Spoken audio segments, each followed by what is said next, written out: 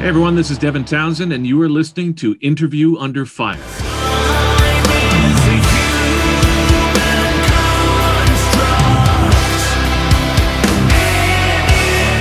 All right, what's up, everyone? Welcome to a brand new episode of Interview Under Fire. This is your host, Sonny, along with Devin Townsend. Quite the honor. Thank you so much for joining our podcast today on IUF. Now, in case there are any listeners out there who don't know about my guest today, aside from being a music producer and rocking the skullet for a good amount in his career, he is most likely known for fronting the heavy metal band Strapping Young Lad for 13 years, as well as playing in a handful of other amazing bands such as Bent Sea, Revolution Harmony, Casualties of Cool, Punky Brewster, Ocean Machine, Gray Sky, Steve Vai, and of course, Devin Townsend Band, Devin Townsend Project, and that includes his solo project. Hopefully I didn't leave anything off that remarkable list right there. That's really good, man.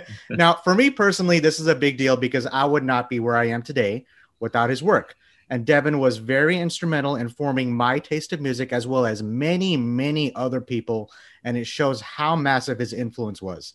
Now, before we get to all that and beyond, Devin, I'm going to ask you a very important question in light of everything that has happened in the world lately. How are you? I think it's a very important question to ask, man. How are you, man? I'm good because I choose to be. You know what I mean? Yeah. Because I think that we're all having to deal with an unprecedented situation that is psychologically and emotionally very taxing on all of us, no matter what your beliefs are, no matter what side of the political fence you're on, no matter what your trip is. We're all human beings and we're all having to deal with this. And there's no way to downplay how difficult it has been on society in general. And it's very easy. And I see a lot of friends of mine, the suicide rates are up, and I see a lot of friends of mine that struggle. And like you, I'm sure you have the days where you struggle as well as I do, of course. Oh, yeah. But the tenacity that really needs to come into play in order for us to not only get through this, but to be beacons for our families in a lot of ways. Because I saw something the other day that really summarized it. You know, if you hit a tuning fork, then all the other tuning forks around it, if there are going to vibrate in a similar way, right? So I think that you just have to make sure that you're keeping yourself psychologically balanced for the sake of those that you care about and your audience and everything else, right? So I'm doing well because I choose to. And, making the best of the situation is easier said than done, like we talked about before the interview started. Now, Devin, being away from the stage a lot as of late, I know live presences makes who you are. How are you keeping up your vocals and guitar chops these days? Is that affecting your musicianship? Has anything changed for you routine-wise lately, if at all? Well, I mean, I am fortunate that I have a modest but comprehensive studio that I've been sort of investing in and working towards for my entire career. So I have been functional since the day after I got back on tour. So when I got home, last show was in Houston, and we had to cancel the tour. And I came home and I had a flu, so I had to isolate. And then they brought me in for a test, like straight out of the gate. So I couldn't go home for a couple of weeks. And so once I came back that it was negative, I just got back home and started immediately trying to pivot the career. So in terms of trying to do streaming and trying to concerts from the house, and I started writing like just a huge amount of material. And now I'm about a month and a half away from finishing a record or a project, more so than a record, that is really, really intense, and I'm very proud of it. So my routine has changed in that I'm not traveling, but I sing every day, I play every day, I produce. It's from morning to night. I'm so fortunate to have this job that I want to make sure that when all is said and done, I still have it, as opposed to, just taking this situation and doing nothing. Like, I've been working since minute one. And now we're almost nearly removed from a whole year of the live experience. Has this pandemic, now that we're home, now that you're saying you're busy doing the things that you're doing, Has it opened up new things for you personally and artistically that you may have not noticed before about yourself? Because I know you did something that kicked off last April is the Devin Townsend podcast, which you Mm. talk about the records that you've, created throughout your career. I know you started something like that as well. Yeah, that was something that I did. But these are one thing that has been underlined as a result of this, and it's something that I feel I have been aware of, and if I hadn't constantly remembered, I keep trying to remind myself of, is that it's a two-way street as a musician.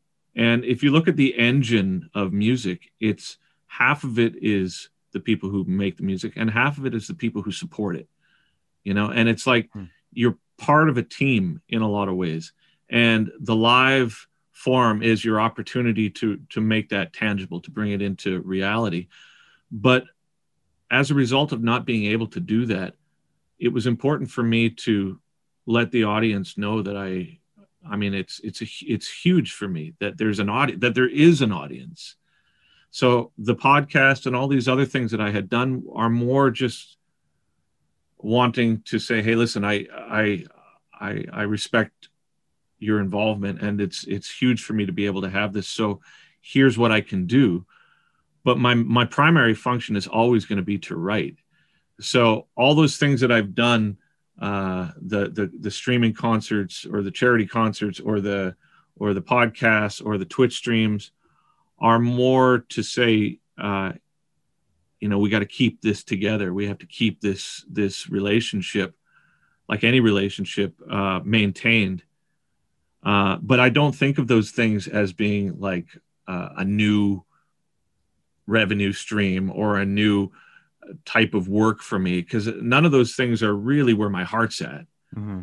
I'm, as much as I like doing the streaming concerts, I'd rather play a concert. As much as I appreciate being able to have an audience to do a podcast for, I'd much rather make records rather than talk about them, right? Yeah. But it's the thing that this pandemic has made me realize is that in order to get through this, you have to change the way you think. And so it's one doesn't exist without the other. In order for me to make music, I need to support the people that allow me to make music. And so it's been more of a reshuffling rather than a paradigm shift in terms of, oh, now I really want to do podcasting. You know what I mean? Like I kind of don't, but everything has to play ball in order for us to get through this. And I'm so aware now, more than ever, I'm so grateful for the audience, because I think I hadn't realized until this how there are like professional audience members, if that makes sense. As much as I'm a professional musician, I've been talking to people and they're like, what we do is we support artists. We buy the shirts. We go to the streaming concerts. We have the posters. We are on the ground when people come to town and all this stuff. And I it's like, man, you can't do it without these people. It's like, so everybody just has to be aware of their role in this and just do their best to participate in the role that we've chosen, right? And speaking of not being able to do it without the people in the audience, Devin, you've been at this for 3 decades.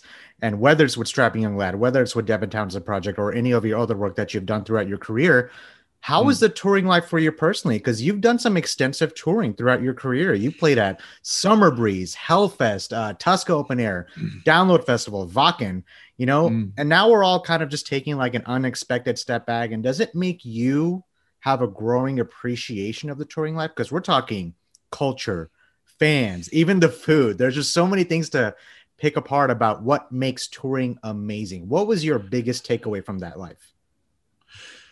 Which you will return to. No, it's a good question. It's a good question, and one that I just need to think about for a minute, because one misconception, of course, is that touring is effortless. There's maybe that was perpetuated by Rat videos in the 80s or something, where, or Bon Jovi videos where everybody's on fancy tour buses and wearing cowboy boots and, and staring at the sunset while women in booze and all this sort of thing. When the realities of touring as a prog metal band in 2020 has a lot more to do with sitting in the backseat of a van for 7 hours through the roads of Romania with a crazy driver. You know, I mean, it's like, so that part of it I don't miss. The, you know, the, oh my God, tonight we're dying kind of feeling while you're in a vehicle. Like, I don't miss that. And I don't miss airports, and I don't miss, you know, middle seats in economy class for 15 hours to Australia. Oh boy.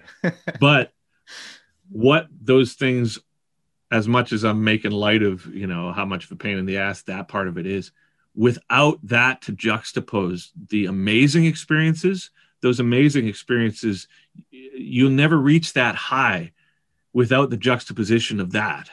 And so when I think back to some of the incredible experiences that I've had on tour, like, you know, really big shows, and the appreciation of the audience and people that will come and wait, and like people will come to, like, there was a group of people that would go to every show that we did in Europe, you know, like every night they were there. And I'm thinking, at least we're in a van, you know, at least we're in a van. So I think about me bitching and complaining about those sorts of things. I'm thinking these people are like driving themselves, and every night they were like front row. And they're buying the shirts and all this stuff. And I would say, hey, just take a shirt, dude. Like, what do you want? Like, go to the merch stand and take whatever you want. But they're like, no, I saw you last night, right? Well, that's it. It's like, well, we support you, so we want to pay for it. And it's like, so those experiences, I guess what I'm trying to say is, for the downs that you have, the ups are so up that I remember those.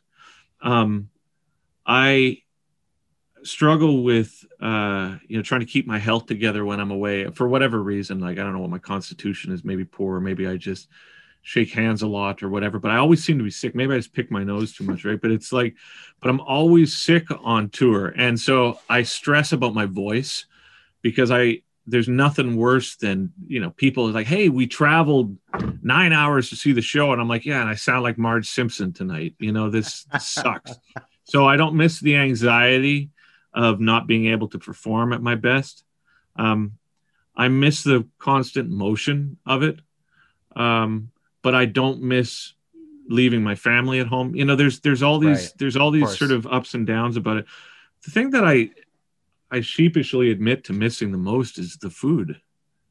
And that's fair. I mean, I can't imagine, because I think so. I mean, okay. I mean, it doesn't downplay any of the other things. Look at what I listed for you so far. Like, just everything you've done throughout your career. I mean, is there? Okay, now I gotta ask: is there a restaurant that just comes at the top of your head when I ask you, Devin? I went to a wedding. I went to a wedding in India over the course of maybe 3 weeks, and I played a couple of shows. I played a show in Mumbai, and I played a show in Delhi, and just acoustic, right? Yeah. But the food there was one of those experiences that scarred me because it was so good. It made everything past that point, pale in comparison. It actually solved a lot for me. It's almost like if you have an experience that's so, like, meets your expectations, meets your fantasies, it's like then that fantasy doesn't exist anymore. You're just like, well, that's the pinnacle. And so from there, it was much easier just to eat stew, because I'm like, well, it's not going to be that, so I'll take whatever we got, right? But that was the one. I remember in Portland one night, there was a venue that we had played several times in Portland, and in the parking lot was a Mexican restaurant, and it was run by a family. And it was so good that it made me teary.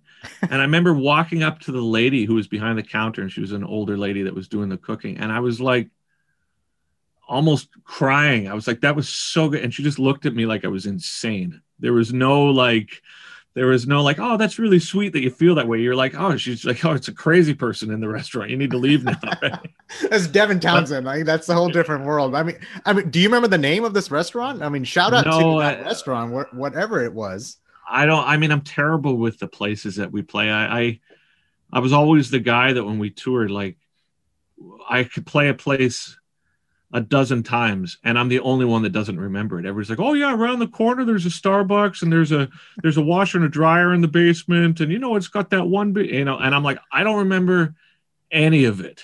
I don't remember any of it. For example, the only thing I remember about trees is there was a pole in the middle of the. Yeah. A You know couple what I of them mean? actually. There's one that's like smack dab in the Right in the middle of the middle. floor. I'm like, why is that there? Like, I don't Devin remember. Townsend playing. Like, people are gonna mosh. And yes, I mean, if anyone's wondering, people have smashed their heads into that tree.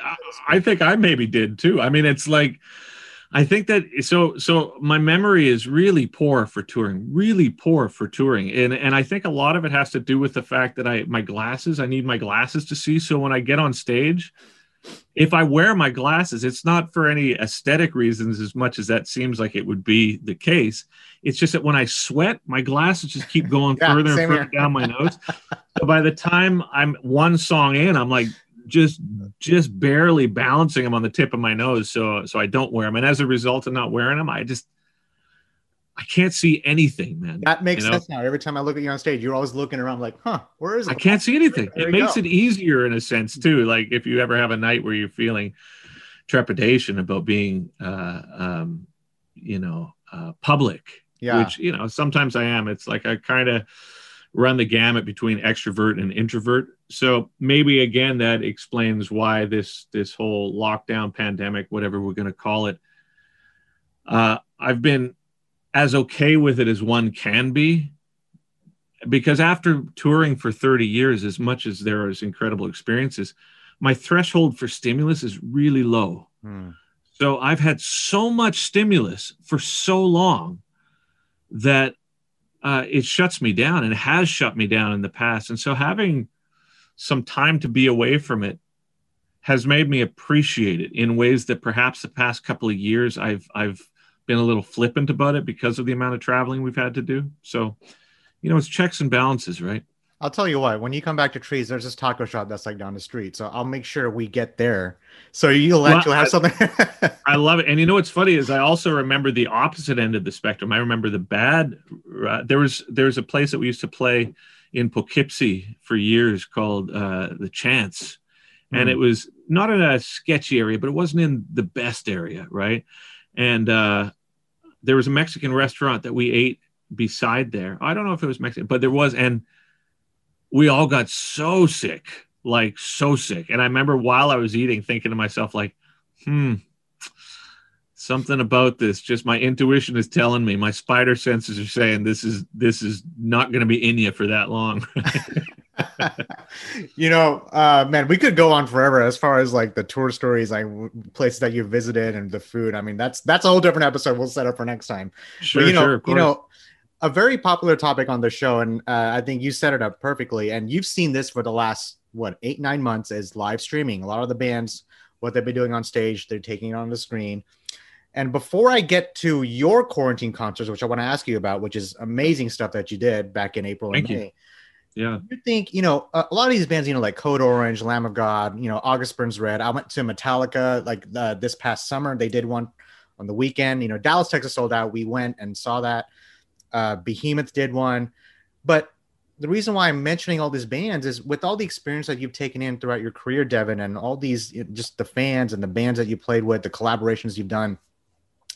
Do you think the quarantine-induced live streaming surge we're seeing right now from all these artists, is that going to affect the touring musician business going forward through your perspective?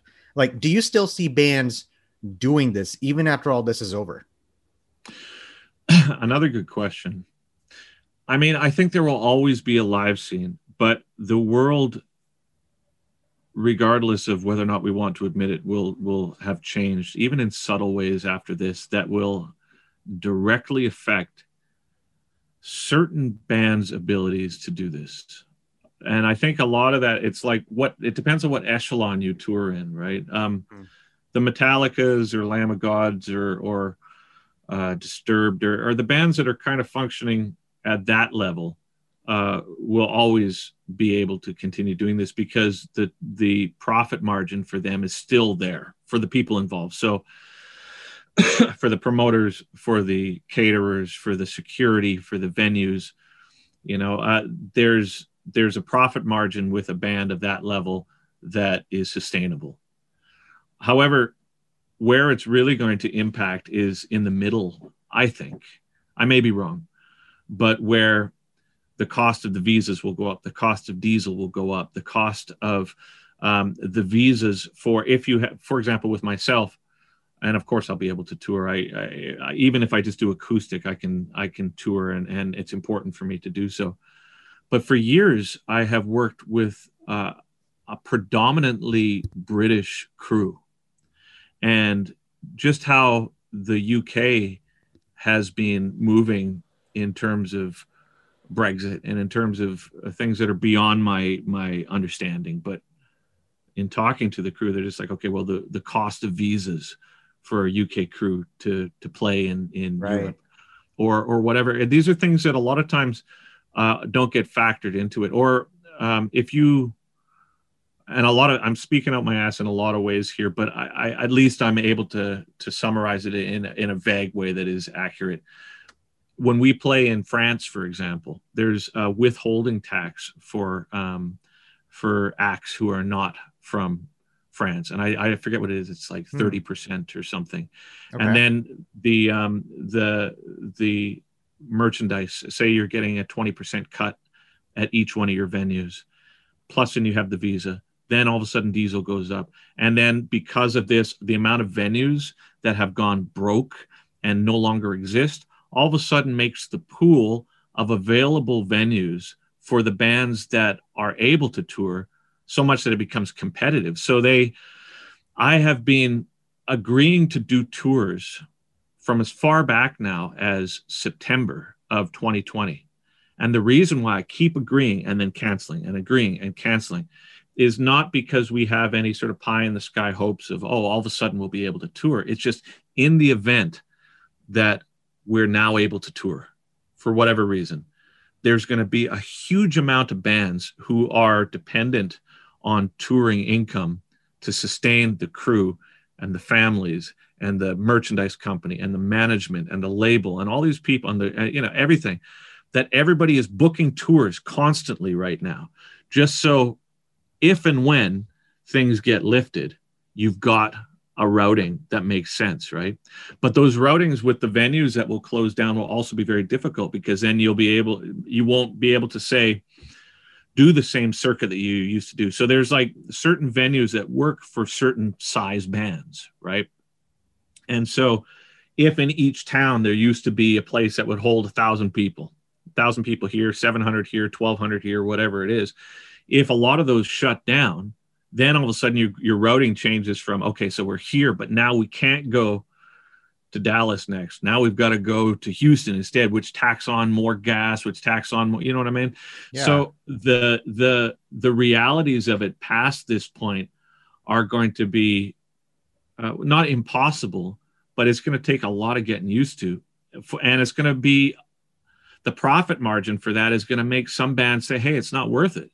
We can't afford to do this. So therefore, maybe they'll just continue to do streaming, or maybe the bands will break up, as we're seeing a lot of bands have broken up during this period too, just because the realities of it they become not only more expensive, but also more cutthroat too, right? You've got all these bands that are just saying, okay, as soon as this lifts, everybody's got mouths to feed, so let's get on tour, right?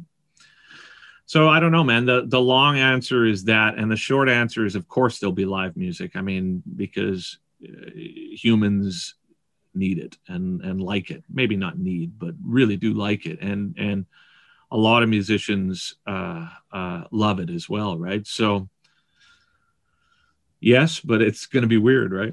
I mean, you put it perfectly. Of course, I have the liberty to mosh in my room if I wanted to. I mean, but how much longer can I do that? And that is a very detailed answer. That is very informative, very detailed and to the point. Like, I love all the information that you actually put out. That was probably the most detailed answer I ever actually got from an artist as far as that question is concerned, because there's no right or answer to it. You know, it was a good answer, because some artists would say, yeah, it's a way for me to engage with the fans. Some artists would say, yeah, I'm not doing anything until all this is over.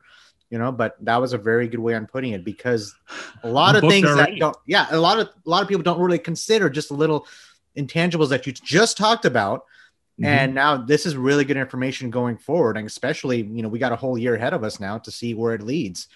And I have booked and canceled 4 tours since the pandemic. Wow. You know what I mean? Or more.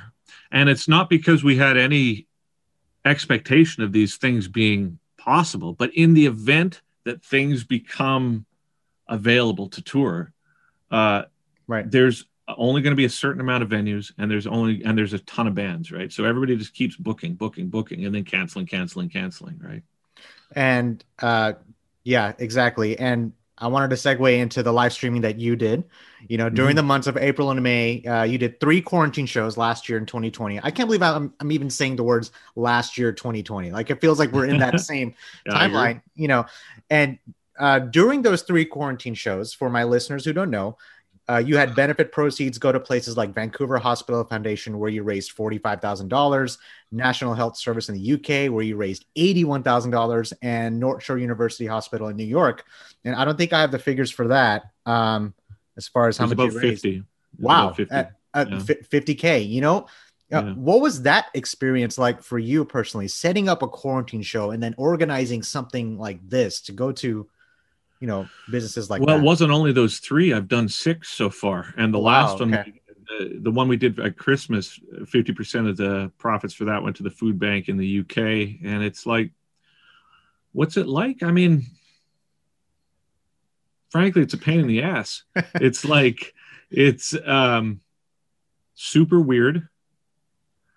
It's a ton of work, because the thing with touring in a normal way, and when I say it's a pain in the ass, it doesn't mean that it's a pain in the ass, therefore I resent it. It's just like, on a practical level, man, it's immense amounts of work, because if you're on tour, you've got your show, you got your set list, you got your crew, you got a momentum, you go from night to night to night. And unless you're the type of folk that I had commented on earlier, who are professional audience members, and for lack of a better term, who are following from venue to venue, you can basically sort of get away with doing a similar show each night, right? But with these streaming ones, a lot of the people that come to this are the same people. It's the people who are kind enough to support musicians during this time by saying, listen, no one really wants to watch a show from their bedroom, as kitschy as it may be, and as much effort it goes into it. People may want to watch it, but chances are they'd rather go to a show. So if they're going to watch 6 shows, a lot of times they're doing it so the artist can stay afloat, right? They're doing it out of the kindness of their heart. So as a result of that, it's important to vary it. So you can't just be like, hey, here's the next show. It's the same one, except not as good. You know what I mean? So I remember watching the first, sorry, I didn't mean to cut you off there, but I have to add, I remember watching the first quarantine video, the first, I think, minute or two, you just looking off to your side, just seeing if it's working. I'm like, oh my gosh. I mean, oh my God. And the second one wasn't, it was all out of sync. And I'm just like, but because we were in total lockdown, and because I had to learn how to do it, I didn't know how to solve it. I'm like, dude, all this OBS, Streamlab, Twitch, it's like, oh my God, man. But I mean, live and learn, right? I think that's the thing. And so I tried to make every show different, but what that meant was learning new songs. And then I had to program all these songs, because it's not necessarily common knowledge, but years ago, I had a flood at my house, and I lost all the master tapes for everything. So Ocean Machine doesn't exist, and Infinity doesn't exist, and Physicist doesn't exist, and Terria doesn't exist. It's all gone. So in order to recreate those songs in a week between each one of these quarantine shows, I had to recreate all the samples and then program the drums and then try and figure it out. So it was really, really stressful and really, really challenging to do. But going back to the beginning of our conversation, it's like, it's not lip service when I say I'm grateful to the audience for allowing me to do this. So it's no question that that's what you do. But you throw on top of that, kids and a pandemic and social unrest and aging parents and financial concerns and all these things. And then in the meantime, I'm like, why is there a 2-second delay on this stupid program? We start in 40 minutes, and I fortunately I don't have any hair to follow because, dude, it would be gone, man. Like that was crazy, dude, like crazy. And the last one I did was December 23rd, and you take into consideration. So this Christmas, that I'm in British Columbia here in Canada, and they had said, hey, no social gatherings. So I know there's some people that flaunt that, and they're just like, we're going to do what we want, but that's not what we chose. I was like, listen, I want to get back on tour. I want this to be not happening anymore. So I'll stay home because everybody's in a different bubble, like the parents and the sisters and everybody's in a different group of people. So we chose, and so it's super grim, it's like dark and raining and you're not getting together with the family and all this sort of stuff. And then I'm having to put together a Christmas show, and I'm like, Merry Christmas. And I'm thinking to myself, like the day before, I was like, man, I'm so depressed. This is unreal. So on that one, it was less the technical side because we had gone through it, and more just like, well, psychologically, how can you bolster yourself against this so you're not just imposing that sort of negativity on the audience? Because what you're trying to do is help. The goal is to try and, in the midst of all this negativity and in the midst of all of this like divisiveness, it's like I don't want to contribute to that. Everybody's got their own opinions, be that political or spiritual or social economically, whatever your biases and your agendas are. Everybody's got opinions. But my whole thing during this is I'm like, I want to help. I don't want to make things worse. So the effort that went into trying to make the Christmas one happen is just like, dude, just okay, get it together here. You know what I mean? Like here's a Christmas thing. You know what I mean? But there's a part of me in my head that's just like, I just want to go to bed. This sucks. You know what I mean? So it's difficult, and it was difficult. But every time that it finished, I felt like my process creatively was engaged and contributed to by the fact that I realized by interacting with people, even if it is digitally, that I'm not the only one that's dealing with this.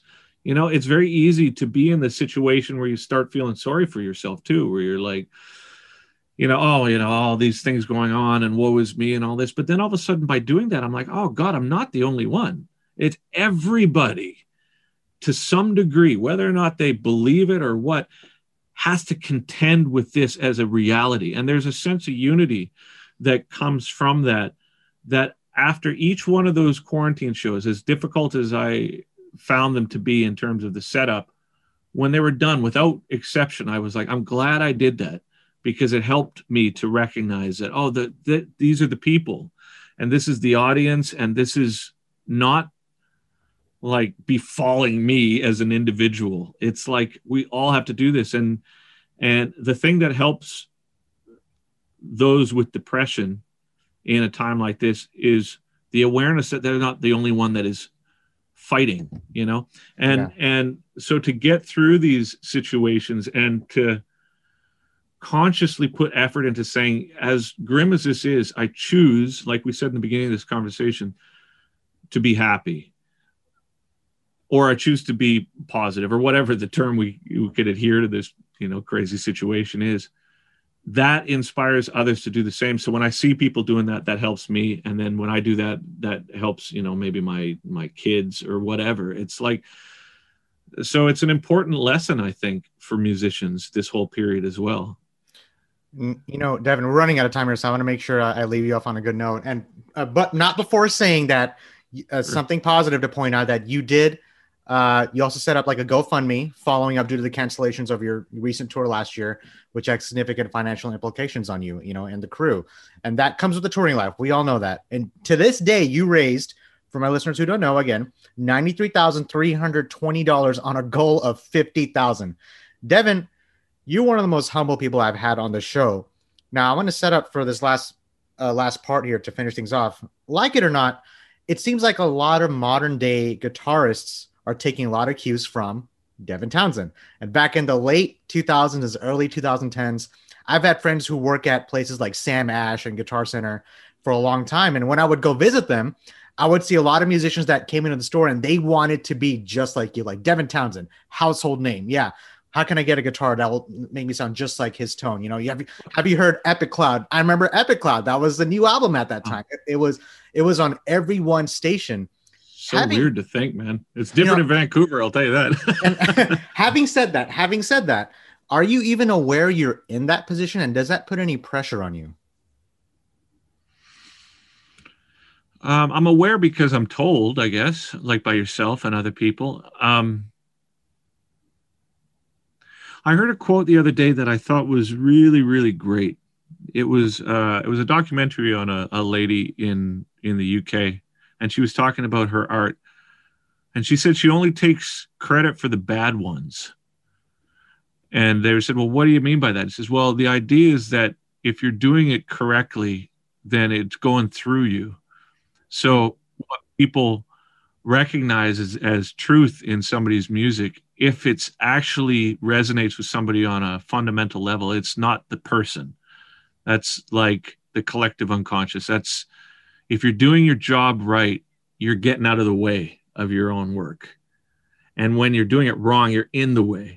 You know what I mean? It's like your own trip, your own hangups, your own for acceptance, all these sorts of things. So when people like what I do and support what I do, and when it's really done well and right, they're participating in the same thing I'm participating in. It's not me. My job is to articulate it, right? And so as much as I appreciate reaction videos and people wanting to be like me, God forbid, I think it's like more so than feeling anything, trepidation by that or pride about that. It's just like, okay, well, we're doing our job here. That's the whole goal. And does it play into my process? If I pay attention to it, yeah, in the same way that I think that quote makes sense, where you can only claim the shitty things that you've done. If you pay attention to the praise and if you pay attention to the criticism, specifically on, YouTube or Blabbermouth or anything like that comes up, I think that changes your trip. Like if you feel that, okay, my bottom line is affected by a certain song that people like, Kingdom or Deadhead or something. The thing that inspired that was not a bottom line. The thing that inspired that was a compulsion. And so if you pay too much attention to people liking it, there's a good chance that you'll try and make more of that. And that's not the place that came from in the first place. So what makes more sense is to follow the same thing, even though it changes and even though it morphs into something that maybe people don't like as much. That's the same thing that draws people into the first place. So it does change your process if you pay attention to it. So I hear it, I see it, I appreciate it, but I can't pay it too much mind because it's going to change what I do, right? Yeah. And hey, we appreciate you for everything you've done in your career. And hopefully when you come to Dallas, we can do this interview in person, just, and we'll talk about that time. Hey, remember the pandemic interview, and who knows when that time will come. But do you have any last shout outs? Is any plugs, anything you want to mention about, Devin Townsend, or maybe I know you have some work coming up, as far as songwriting and new material. Oh yeah. Whatever you can say, whatever you cannot say for my listeners out there.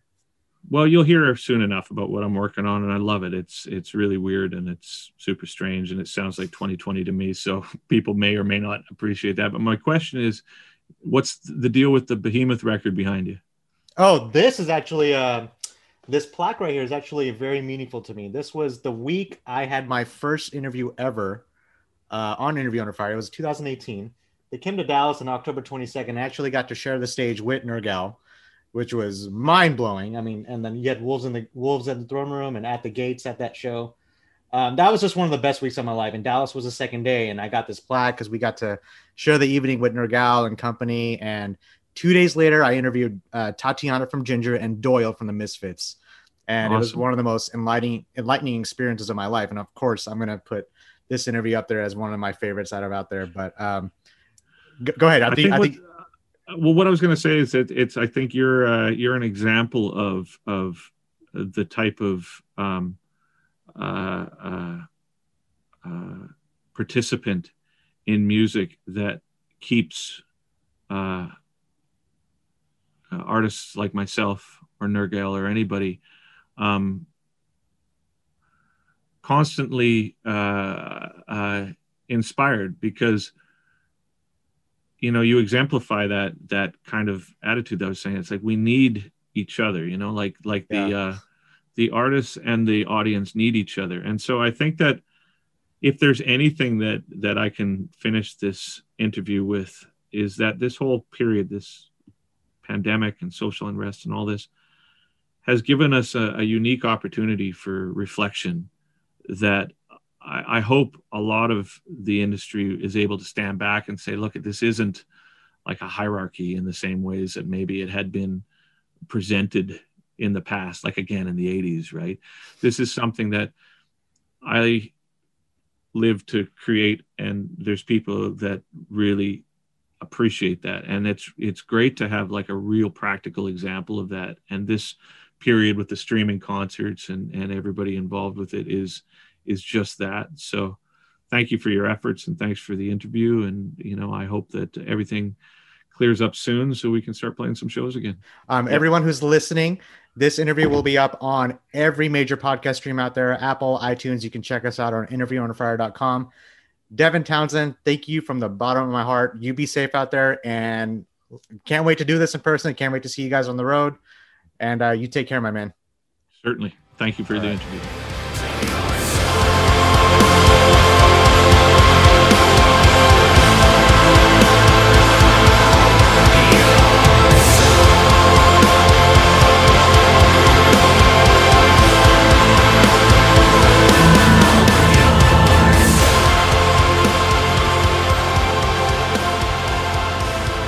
Hey guys, thanks for listening to Interview Under Fire podcast. If you guys liked what you heard, please subscribe and share our channel.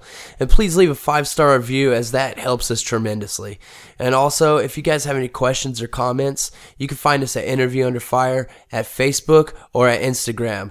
Or you can write us directly at schwag@interviewunderfire.com. That's SCHWAG at interviewunderfire.com. Or Rezablade, that's REZABLADE at interviewunderfire.